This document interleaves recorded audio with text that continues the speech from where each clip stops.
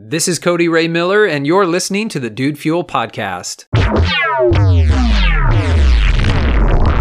Today is part one of a two-part series over a book called Switch, How to Change Things When Change is Hard by Chip Heath and Dan Heath. This book has a really special place in my heart because I had been out of the habit of reading. I just hadn't been reading books and hadn't been really focused on personal development for some time. And my employer, about 2 years ago, I guess it was, gave me this book. And this book really was revolutionary for me in terms of getting me back on the reading path and the reading track and back into personal development. And so this is going to be part one of a two-part podcast here. And today I want to focus on the first half of the book, which focuses on the writer. I'll explain that in just a moment. And then in part two, tomorrow, we'll talk about the elephant.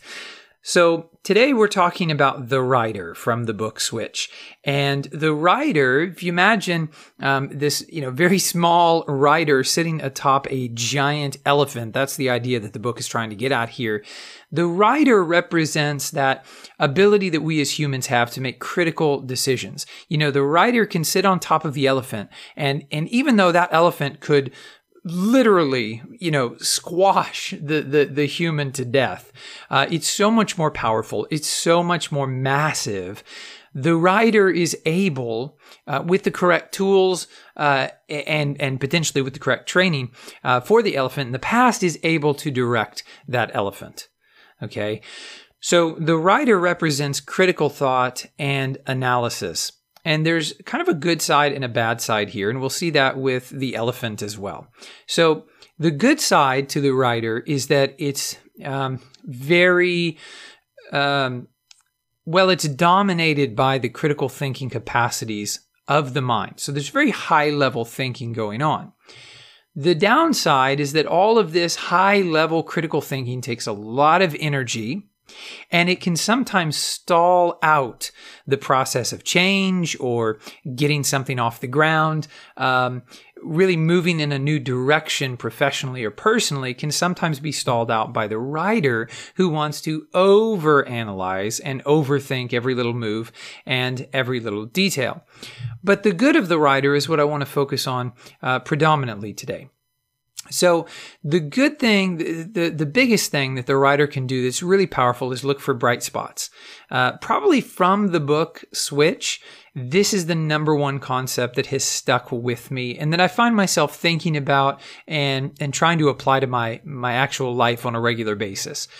So where in your process of seeking change, so whether you want to improve your body, your finances, your business, your marriage, whatever the case may be, in that process of seeking that change and seeking that growth, where do you already see bright spots? Where do you already see, even if they're very small, some kind of positivity, something that is a glimmer, perhaps, toward what you ultimately want to see. So, for example, if you're wanting to lose weight, maybe something that you see is that you're already, avoiding fast food. That's a good thing, and it's a bright spot, and it's something to focus on.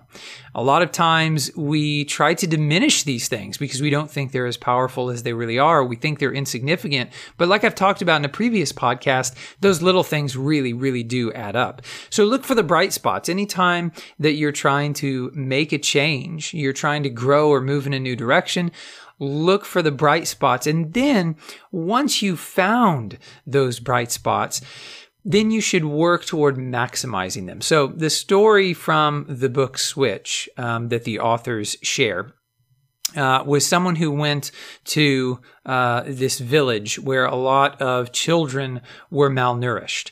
And they noticed when they went into this village, instead of trying to change what everybody was doing and get them to eat, a more Western diet or do this or that, they simply went into the village and they observed.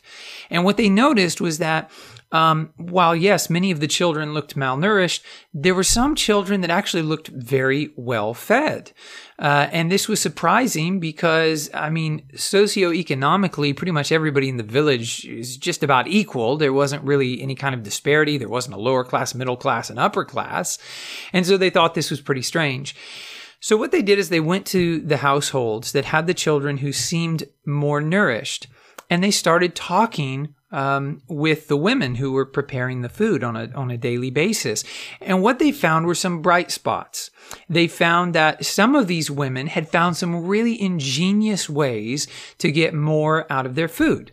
And so just little tips, little tricks. I remember I watched a documentary some time ago. It's the same sort of thing where these two young people went to this type of village, and they were really trying to survive on the regular wages of the people in this community, and they're trying to understand the poverty, and it was like a reality sort of documentary, and they were not getting enough food. And one of the women in the village came to them and explained to them that what they needed to do is they needed to buy less of this particular food, and they needed to buy, I think it was like a big thing of lard. And that basically, for the same price of whatever they were buying, I don't remember the details, they could be getting a big thing of lard, and then they could be adding a scoop of lard to each of their meals, and that would give them more calories, right? So same price, they didn't change how much they were able to spend, but they changed what they were doing. It was the same sort of thing here in the book Switch. You had some women who were preparing the food in such a way that they were maximizing the nutritional capacity, and they had access to certain ingredients. And instead of buying this, they were buying that, and they were preparing it in such a way that their children were nourished. And this was a huge bright spot. And so then in working toward this change of nourished children in the village, all they needed to do was spread that information out into the village and let people know, hey, here are some tips and tricks and some things that you can do in order to maximize the nutrition of the meals that you're preparing. So that's what we're talking about when we're talking about a bright spot. And now I want to challenge you to look for bright spots in your own life and working towards some of your goals. Where do you already see some positivity? Where do you see some glimmers of the life that you ultimately want to lead, or the body you want to have, or the business you want to build? Where are you already seeing those things? And how could you not only continue doing those things, of course, but how can you actually expand those things and start doing more of the same? Or perhaps you can bring some new sort of leverage, or in some way you can magnify those efforts that are already succeeding. You see, a lot of times emotionally, and this is what we're going to talk about in the next podcast in part 2, a lot of times emotionally, we don't feel like we're making progress, and we need to come back to our minds. We need to come back to the writer who has that critical thinking capacity to say, no, there are some things that are working here. We tend to have mismatched feelings and thoughts a lot of times anyway. I know that I do. And so a lot of times we feel like things aren't moving in a positive direction, but if we'll critically analyze and look for those bright spots, we can actually see that there is a glimmer of hope, and there are some good things that are going on, some things that we can maximize and continue doing. So as always, this podcast is dedicated to you and to your success. I thank you so much for listening today. If you enjoy the content here at the Dude Fuel Podcast, I hope you'll subscribe, and I look forward to speaking with you again tomorrow for part 2 of Switch, when we're going to talk about the elephant.